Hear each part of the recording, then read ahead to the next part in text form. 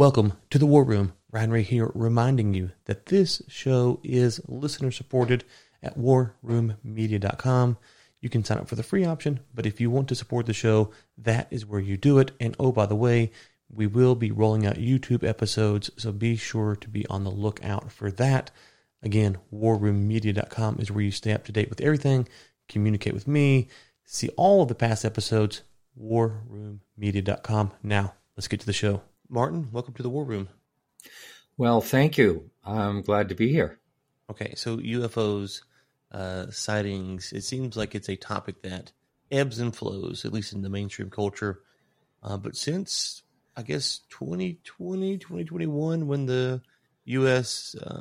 Government started talking about it more openly, it's kind of reignited the discussion, and you are kind of one of the leading voices on it, so it's good to have you on and kind of get your perspective of this issue broadly. And then, of course, I think you obviously have a personal experience. You have a sighting as well from 2007-ish, right? So maybe unpack your interest with UFOs and what kind of got you on this journey. Well, I personally had a sighting. I never really paid that much attention to the subject. However, I had an insurance broker tell me years ago that he was involved in Vietnam for the Air Force, like a secret, I'm not sure exactly what he called it, but they were investigating UFOs during the Vietnam conflicts, which included napalming and things like that. They would often see UFOs. And I thought it was really interesting, but I never really paid that much attention. He also told me that when I asked him what was the nature, why was this happening, and what does the government think? And he basically said, well, we're a petri dish. Whatever he meant by that, I have no idea, but I've never been able to relocate him. He's like vanished. I tried to talk to him since I had more of an interest in this. Back in 2007, I was in Carmel Valley. Excuse me, I'm a fine art appraiser, and I was doing some work there. And I was at a ranch. Some friends had a ranch there, and I was basically in a hot tub. I was not drinking, and it was dusk. I had the bubbles off, so there was no noise. And all of a sudden, this disc just unexplainably just flew over my head. I can't really tell exactly how far up it was, maybe 1,000, 2,000 feet. It's so hard to tell. And it had like a blue glow around it and no lights or anything. But what really was the most amazing part of it for me was that it was completely silent, and I couldn't understand how it was moving. It stopped, and it moved slowly and like a straight line, stopped, and then went at an angle toward Monterey. So I jumped out of the hot tub. I went to the guest house, and they had a landline, and I didn't know what to do. I called 911. This is not really an emergency. And the woman was pretty annoyed.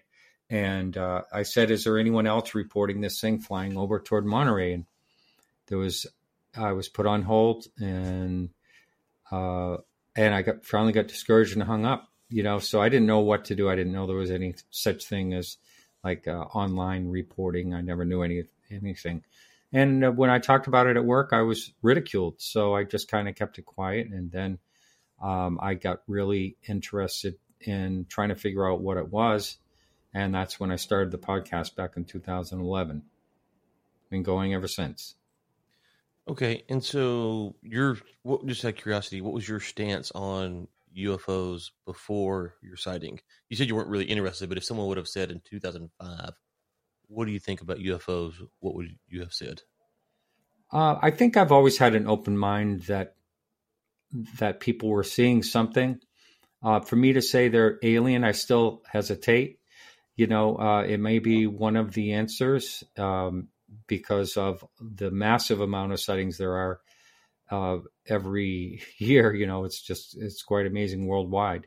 But really, if you think about it, it only takes one that, there's so many unexplained, but it only takes one. If they could verify where they're coming from, that would make all the difference, I think. Yeah, and that's so I have a sighting. I've told this story before on the podcast, but I'll tell you. Oh, Um, good. well, it's it was explained, but so I'm happy to acknowledge that there are definitely things that people see that they can't explain. Like that makes logical sense. Um, but I'm not in the extraterrestrial camp. So either it's something that should be explainable, but you can't explain it because you just don't have the requisite knowledge to do it, or it's some kind of cutting edge technology that you come across, or something along those lines. So about a month ago, we're out fishing, and where I live at is in a flight path for DFW. So we're about 45 minutes south of Fort Worth, and so we're in the flight path. So there's planes coming in all the time. We have a couple little airports in the city. I say that to say that there's tons of planes coming through. So we see planes all the time. I mean, right over my shoulder, you can see the patio, just watch them come in. And so to see something like that in the sky at night is quite normal.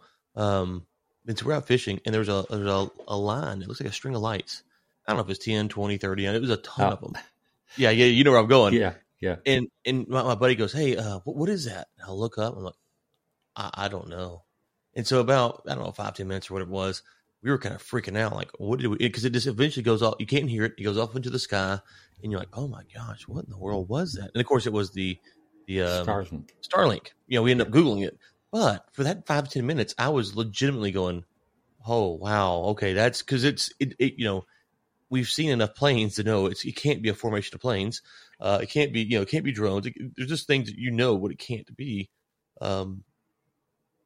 And so you couldn't explain it. And then, of course, it goes away. It's like, where'd it go? And now, of course, it's going so high you can't see it.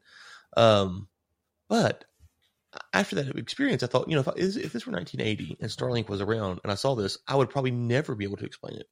Because being able to figure out what Starlink was in 1980, of course, it didn't exist, but what something like that would be very hard to do because there was no Google. So unless a friend of mine could explain it to me, I would go on the rest of my life going, what in the world was that? So I've become far more sympathetic to people seeing things that they can't explain. I kind of always thought it's possible, but after seeing something that I couldn't explain, it was stunning. And of course, the sheer size of the Starlink thing is stunning, and you can't hear it, and that messes with you because we can hear the plane. So yeah, it's kind of reinvigorated me as well because it's like, okay, wow, I can kind of get the euphoria or the panic or the fear or whatever the emotion is that people feel when they see these things that they can't explain. I can kind of relate to that, even though obviously mine was explainable within a few minutes, but there was a real period where I was questioning everything. So trying to understand what people have seen, what they think it is something that's of interest to me now. Right. And one of my favorite parts of the sightings are when they're backed up by data. When it comes to radar and not just observation, but when it's backed up with its observation plus, say, radar or something like that. And there's lots and lots of those cases. Yeah, and that's what happened. My buddy goes, he said, I think he goes, wait, did Starlink have a launch today? I think they had a launch, and I'm like, bro, that ain't no Starlink. I don't know if I said this aloud to him. I'm like, that ain't no Starlink. Like, I don't care. That was something because it was it was so long, and you like it just can't be. And of course, it was Starlink. So, anyways, yeah, one of the things that I've wondered about in this area is, you mentioned the backup by radar. How do you go about responsibly? So whether there's aliens or not or whatever, there are people seeing things, right? So how do you go about the process of trying your best to say, well, it was a UFO or UAP or whatever we're calling it now, but here is the process of elimination to see if it's truly something that can't be identified or not? I think that's very important because you're right. It has to be, if you can explain it, then there's enough out there that's unexplainable. But if you can go through the process of, and this is what people at MUFON and other, reporting sites try to do. They investigate, okay, what was going on? Was there satellites? Was Venus really observable in the sky at this time? What was the weather conditions? So they go through the whole thing, trying to, first of all, eliminate a process of elimination to explain it. And the government did just that back in, they had a preliminary report in 2021 in the spring where they came out and said out of 140 cases, they could explain one.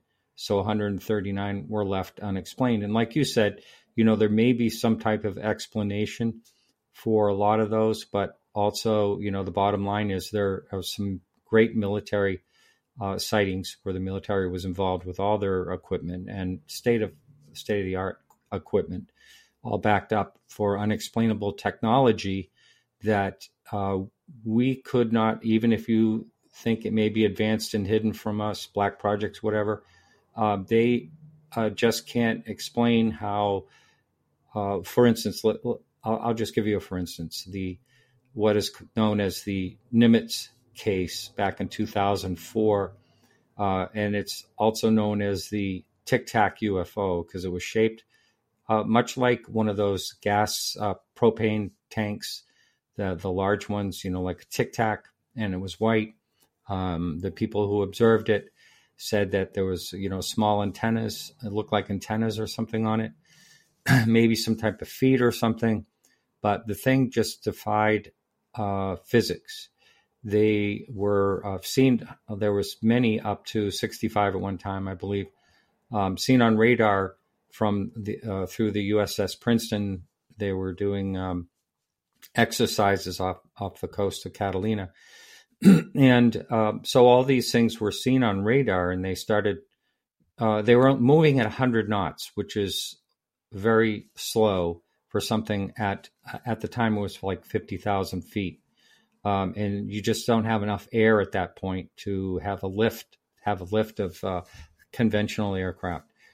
And then they saw them drop down to about 20 feet above the ocean in a fraction of a second or something like that, a ridiculous amount of G-force. I don't know exactly what it is, but we don't have any technology that we know of that can handle G-force like that, never mind someone piloting it. They would be jello. But, everything would, we just don't have anything that would hold together with the G-force that had to move like it did. And then there were, that was seen by eyewitnesses, Alex Dietrich, David Fravor. Those are F-18 pilots that went out and to see what the heck was going on, and they encountered them, and there was kind of a cat and mouse thing going on. And so there's been a lot of publicity about that particular case, but there's many, many more where the military were involved. And so it is unexplainable technology that we know of at this point, that particular case. Okay, and so let's push, because this is where it gets interesting, right? I think everyone agrees that the military has seen something, or people in the military have seen something, their technology has seen something, and so you're trying to figure out what it is. And so this is where I'm curious, how you go through this process, because if you think about it like this, if you said, well, you mentioned black projects, okay, so that's one option. It could be foreign governments who have some superior technology to us that we haven't been able to duplicate. And then you could say it's some kind of U.S. or whatever private-backed company that's operating autonomously that somehow the governments don't know about.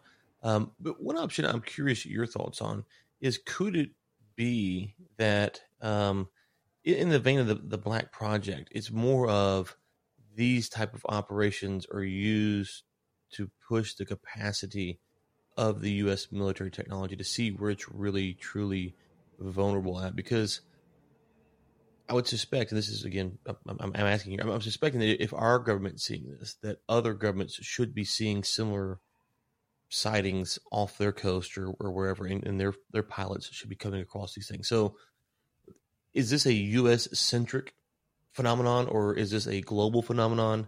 And if it's U.S.-centric, does that help us with any clues of what might be going on? No, You can go all the way back to, I believe it's 1978, either 76, 78. There's a military, Iran, a military encounter back then where it was a cat and mouse type of situation. But it's been going on worldwide.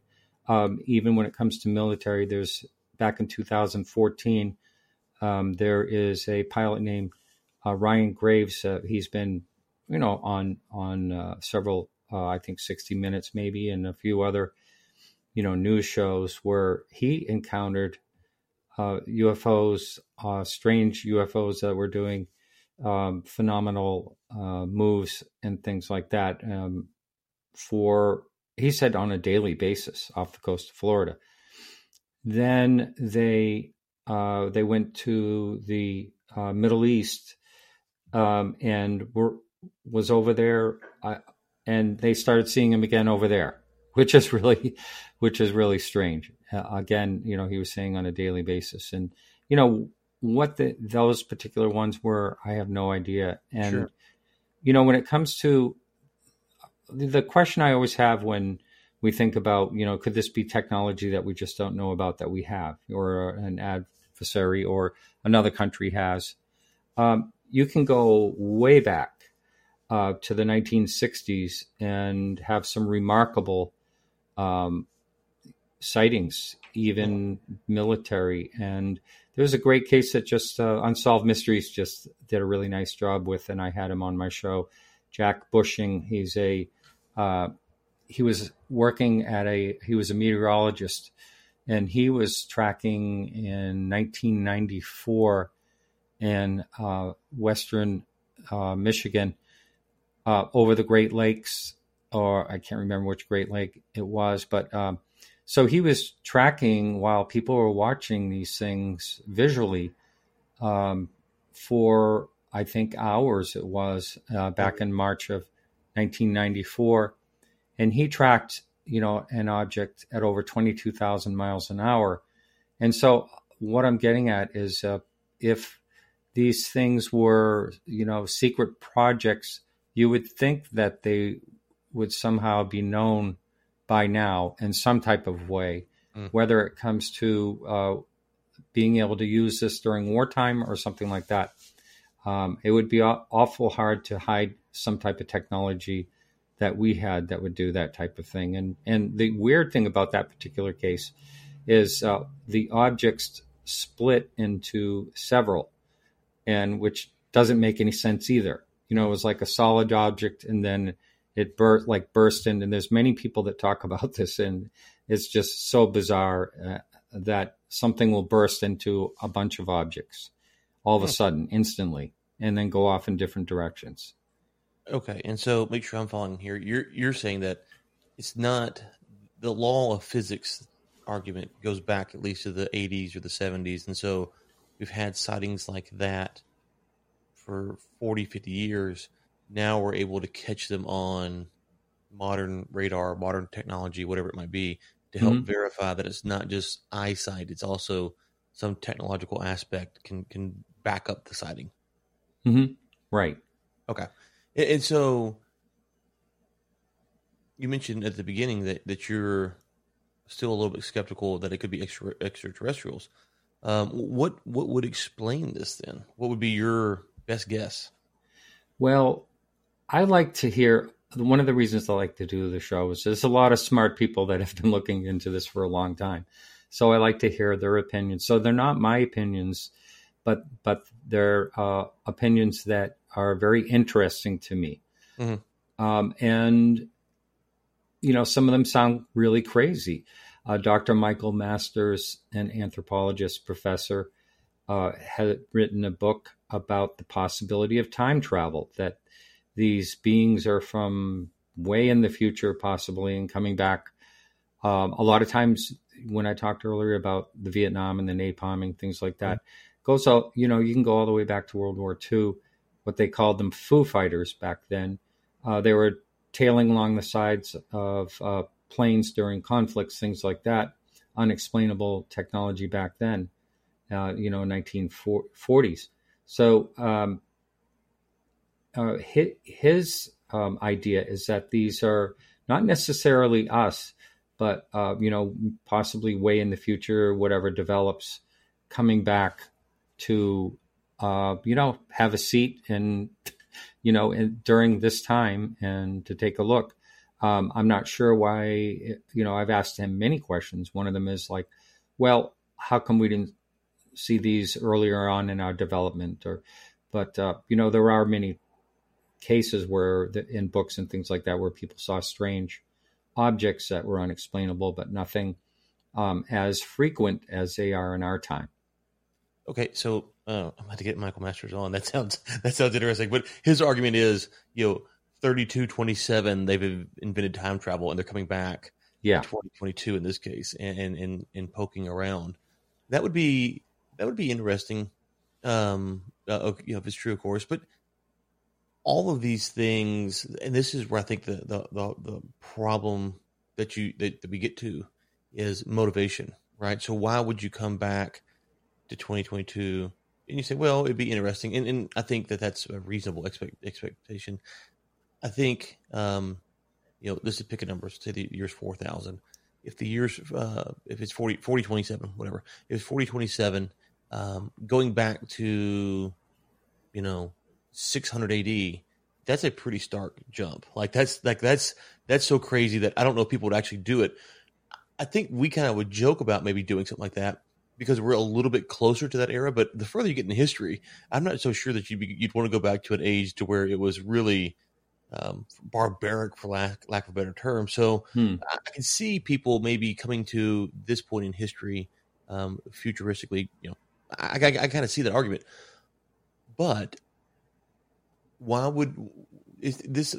It's the benevolence comes in. Why would we assume that people from the future would come back and be benevolent? And maybe Masters doesn't think they are. Maybe he thinks they're doing damage. But it would seem that you could get some bad apples coming back and wreaking serious havoc during this era because they can just hop back in their time machine and go back to the future with no consequences to pay.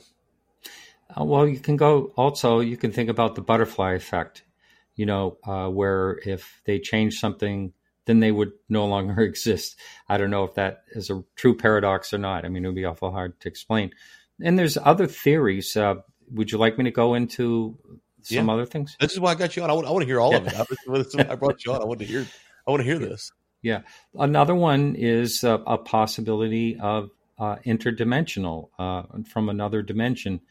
And there's a lot of cases where people have looked into this where, in that case, it would make sense. For instance, there's a lot of cases where something is there and then it's instantly somewhere else. And, it just doesn't seem to make any physical sense how these things happen. And in that case, are people, are beings or whatever, able to breach the dimension? And, what's the motivation there? So, it's an interesting one. And, there's one person that I know that says everything can be explained. The strange things that happen, whether it's ghosts, poltergeists, Bigfoot, the whole package. His idea is that that's all, interdimensional, that type of thing.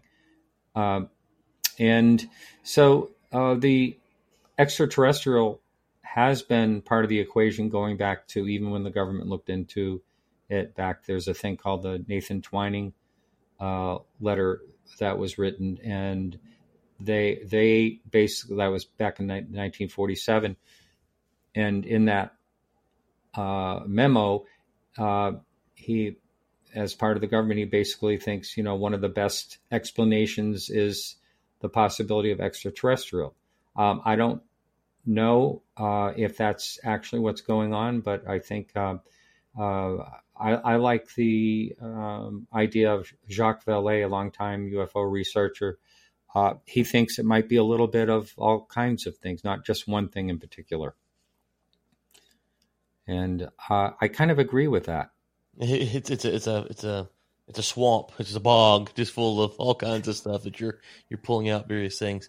So on interdimensional, when we say that, is that referring to like a divine element, like it's like angels or demons that are crossing over? Is it other just dimensions where it's like a slight alteration of me? Is it both? What is when you think of interdimensional? What could that mean? Like, I think what I've heard, people talk about mostly is that it's like there are, the not the well, there's several different camps. One of them is that there are, I forget what it's called, the brain, um, where there's no, I'm not getting that right.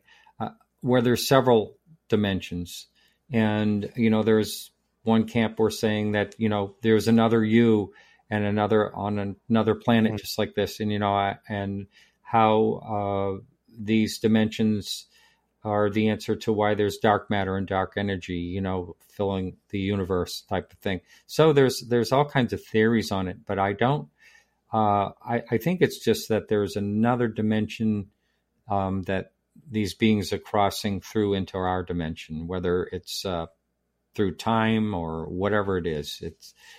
I don't really understand all of that, but Sure. it's an interesting take regardless. How close do you think we are to solving some of this stuff? Because I'm thinking about the amount of satellites that are going up. There's smartphones everywhere. You think about China, the surveillance state that they have. I mean, the world's a big place. I'm not trying to diminish that, but also it is getting a little smaller. I don't think that we're really going to find an answer. That's kind of after looking at this for over 10 years, 11 years now, doing a show on it, talking with, over 500 guests. I don't think we're going to find the answer. And I think that's one of the reasons the Air Force has kept quiet about it and kind of tried to tuck it away over the decades, because how could they say they have no idea of what's flying around in our skies? So I think that it's possible that some part of the government may know a little bit more than the people that really look into this subject deeply, but they definitely have video and other. There's many cases of where someone shows up and all the data is taken. This has happened many times. I even spoke to James Fox, who had looked into and made a film about a case back in the 90s in Brazil, and it appeared to be plainclothes U.S. people showed up right after the incident. And so it's really bizarre. So it is a possibility that they may know a little bit more, but I really, really don't think that they have the answer. And, right now, the oversight committee and I don't know what they call it. It used to be the UAP task force, and they changed it to some kind of ridiculously long name. But, at least they're looking into it and they're taking it serious, or it's just window dressing and it's going to go away again like it always seems to have over the years.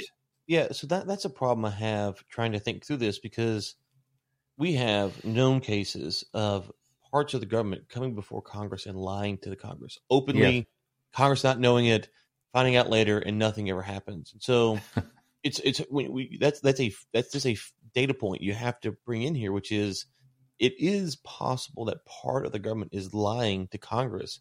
That's one thing. The other thing is that they're in cahoots, right? So they both know. And of course, it's possible that neither side knows. But it makes it so hard to evaluate when the government says, well, we don't know what's going on. Well, I mean, you guys lied to Congress with impunity. And so it makes it tough to know who can you trust on these issues and who's actually looking into them. That's right. And it seems to me, I'm trying to, there's Representative Gallagher. He's someone that's on part of that committee. And he caused a little bit of a ruckus because he's like, hey, these things have been around our nuclear warheads and shut them down, where they're all independently operated. Somehow 10 of them were shut down back in the 60s. And it happened many times which is very strange. That's another connection. And Right. by the way, I mentioned very early on that when I was speaking to my insurance broker years ago, I think in the early 1990s, he also mentioned that they are very interested in our nukes and that they have caused problems. There's I'm kind of going off on this for just a little bit, but I had this guy named Mario Woods on my show, and he was a security officer for the Air Force, and they oversaw several missile sites, warheads, and these strange things were happening over and over again.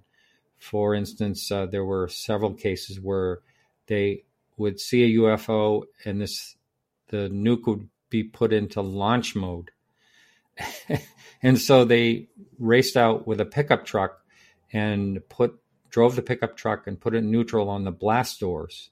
So if the thing started to launch, the blast doors would most likely trigger the truck being in neutral, so it would drop down into the silo and make a malfunction so it wouldn't launch.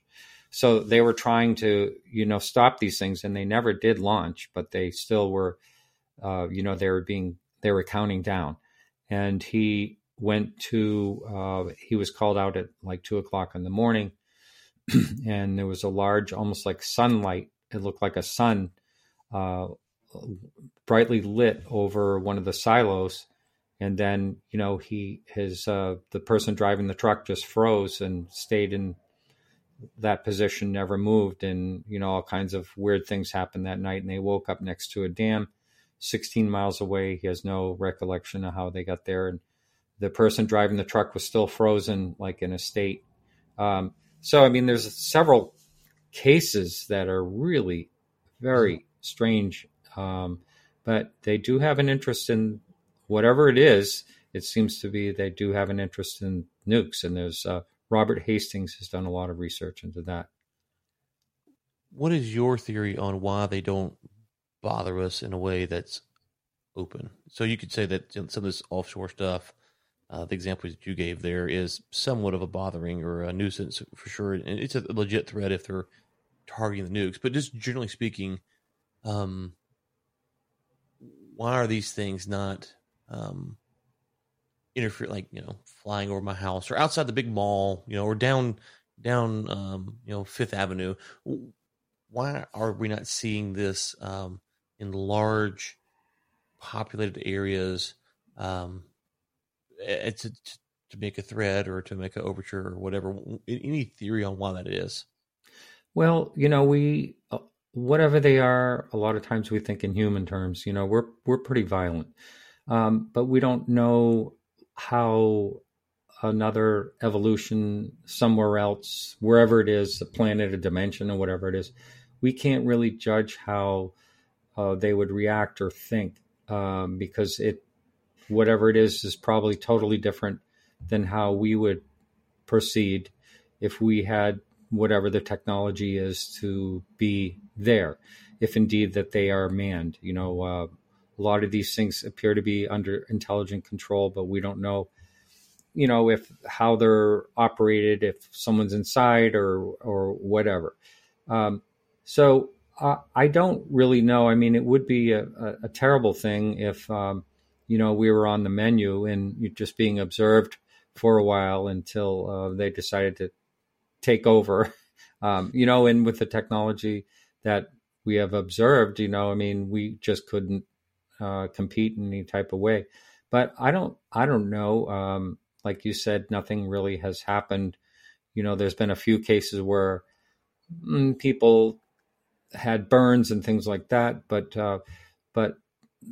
if they have that type of technology, they could definitely destroy or whatever they wanted to do. And, nothing has happened yet. And maybe that goes back to what the insurance broker said when he says we're a petri dish. Maybe we're being observed, and that's it. And there is a case that happened in Connecticut where I know it sounds bizarre when I talk about these cases, but this was a very credible witness. that told a story about this object him and his girlfriend pulled over the side of the road. It's such a fun story. Do you mind if I tell it? No, please. Yeah. Please. So they pulled over the side of the road, observing this. They thought it was going to be a plane crashing. It came down into this field across from I-95 where they were driving. So they pulled over off the road to see what the heck was going on. And it just stopped.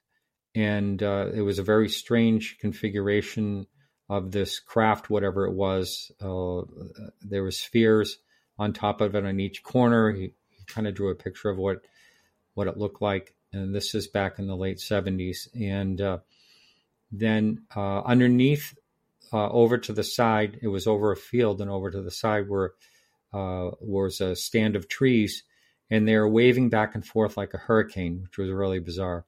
And he said in an instant, it was above the car, and several other cars had pulled over. And he said he was having a really hard time saying this, but up, and there were these windows, and up in these windows, he could see silhouettes of some type of beings that he could see them move. And he said, and this is the hardest part for him to say, but something like almost like telepathy, he couldn't explain any other way. Don't worry, we're just observing you. And so then it shot back.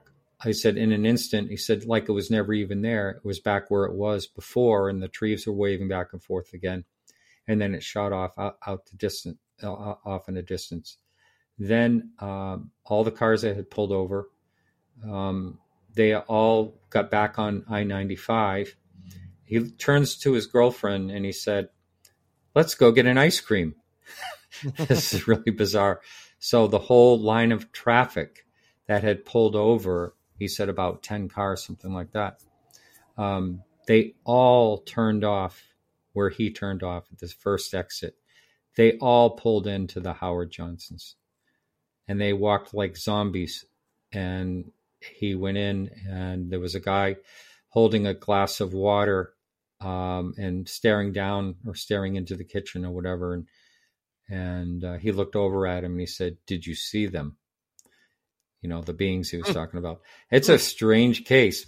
And but there's been many cases where people have had visions and thoughts when they have during an encounter. There's a great one called the Ariel School Incident back in 1994, where these school kids were out in South Africa, and this craft came down. They saw beings, and one girl I spoke to said she was 4 feet away from it, had large black eyes, and some of the kids said they had, visions of the earth being destroyed.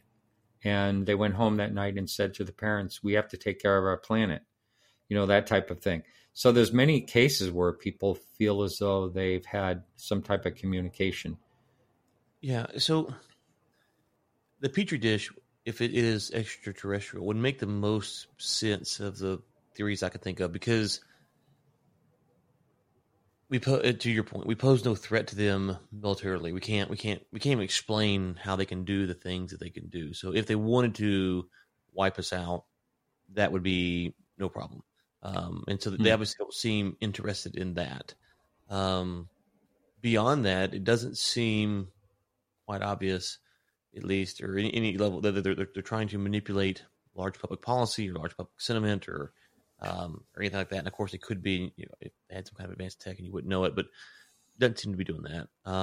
So it does seem to be that if there is extraterrestrials and they were here, that perhaps the Petri dish kind of watching and testing and probing around would be the most plausible scenario I can think of, because it's hard to explain why they've been here for so long and not gone to war or military strike if that was their interest, because we literally pose no threat to them. So it would seem to be something like that. It would have to be the most plausible thing, right? Yeah, and I've talked to astronomers, a number of astronomers over the years, about what would make us so special. Like, if we've discovered a lot in the last few decades. Like the possibility of planets, life-sustaining planets, is pretty darn high out there. And what would make us so special that we're having all these sightings wherever they're coming from?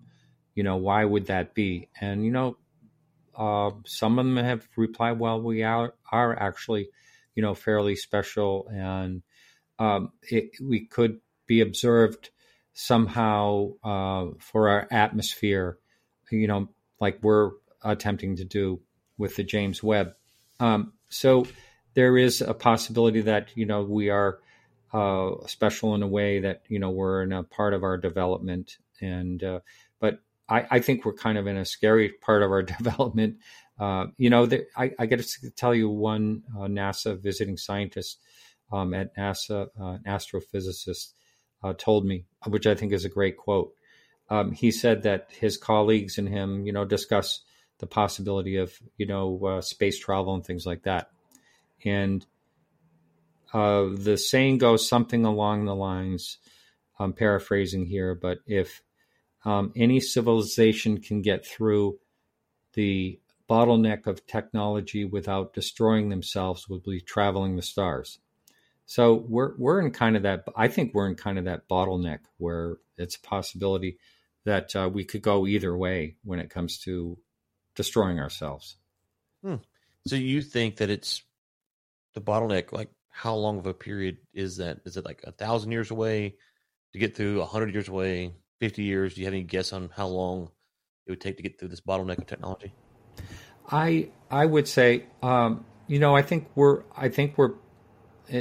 I don't know exactly, but I think we're in kind of a critical part of our development, and it would only be a guess, but I would say, within the next 100 years would kind of probably show if we can make it socially through that bottleneck without destroying our planet or ourselves, which is, we really have to be more mature when it comes to the resources that we're using. For instance, the United States alone, we use a lot of resources compared to the other parts of the world.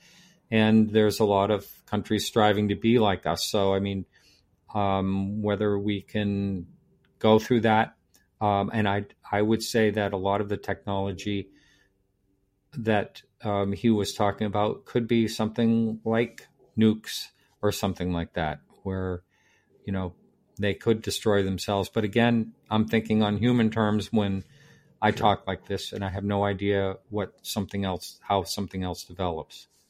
Okay, so the next 5 years, let's just pick a time period. Next 5 years, what do you expect that we might learn, if anything, of substance? I think it's possible that with this committee that there's supposed to be 2 reports a year. One was due at I believe it was October 31st. That should come out at any point. That publicly supposed to be public. We haven't seen anything yet. So I think that within the next 5 years, if the subject keeps alive, here's the thing: we're a very ephemeral society, and something becomes old news. You hardly hear about Ukraine war right now. Something becomes old news really quickly, and hopefully it'll stay alive enough for the research to continue. NASA's involved now. So I think we have a possibility of knowing something, but, the unfortunate part is I think it's possible we just may move on, like many times over the years. History repeats itself in the UFO world, same as everything else. And there's been many times where, Project Blue Book, all of a sudden they had the condom committee back. It was done in Colorado in the 60s. And they said there's nothing to this. And that's kind of what seems to happen repeatedly, like there's nothing to this. And what I think it really is there's nothing we can explain, totally. Okay, you will be covering it, though. So you're not going anywhere. So tell people about your show, where they can find you, and where you want us to point people to.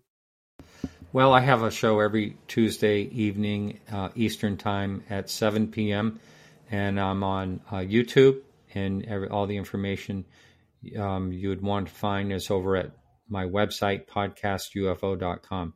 And I have a weekly blog that comes out that's basically researched by one person that does the work, a great job, and he turns them also into audio blogs.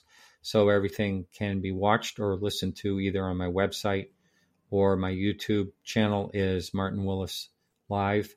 That's the name of the YouTube channel. And so I do a lot of live streaming there once a week. We'll link to all that in the show notes. Martin, thank you so much for this today. I learned a lot, as always. This is not a subject of expertise for me, so I find it fascinating. So I appreciate the time. Thank you very much. It's been enjoyable. Thank you. Thanks for listening today. Really, really appreciate it. If you could, drop a 5-star review wherever you may be. We keep getting on great guests, and that's because you keep supporting that show. If you want to know more, go to warroommedia.com. Ever wonder if the deep state murdered President Kennedy? If Hillary Clinton is kidnapping babies? If the COVID-19 virus is part of a plot to turn your country into an evil dictatorship? Or if Tom Cruise is a shape-shifting alien reptile? Hi, my name is Michel Jacques Gagné. I'm a Canadian author, teacher, philosophical historian, and recovering conspiracist. I'm also the creator and host of the Paranoid Planet podcast, a monthly variety show that combines fun conversations, long-form interviews, thoughtful essays, film and book reviews, and a little bit of silliness on the subject of, well, you guessed it, conspiracy theories.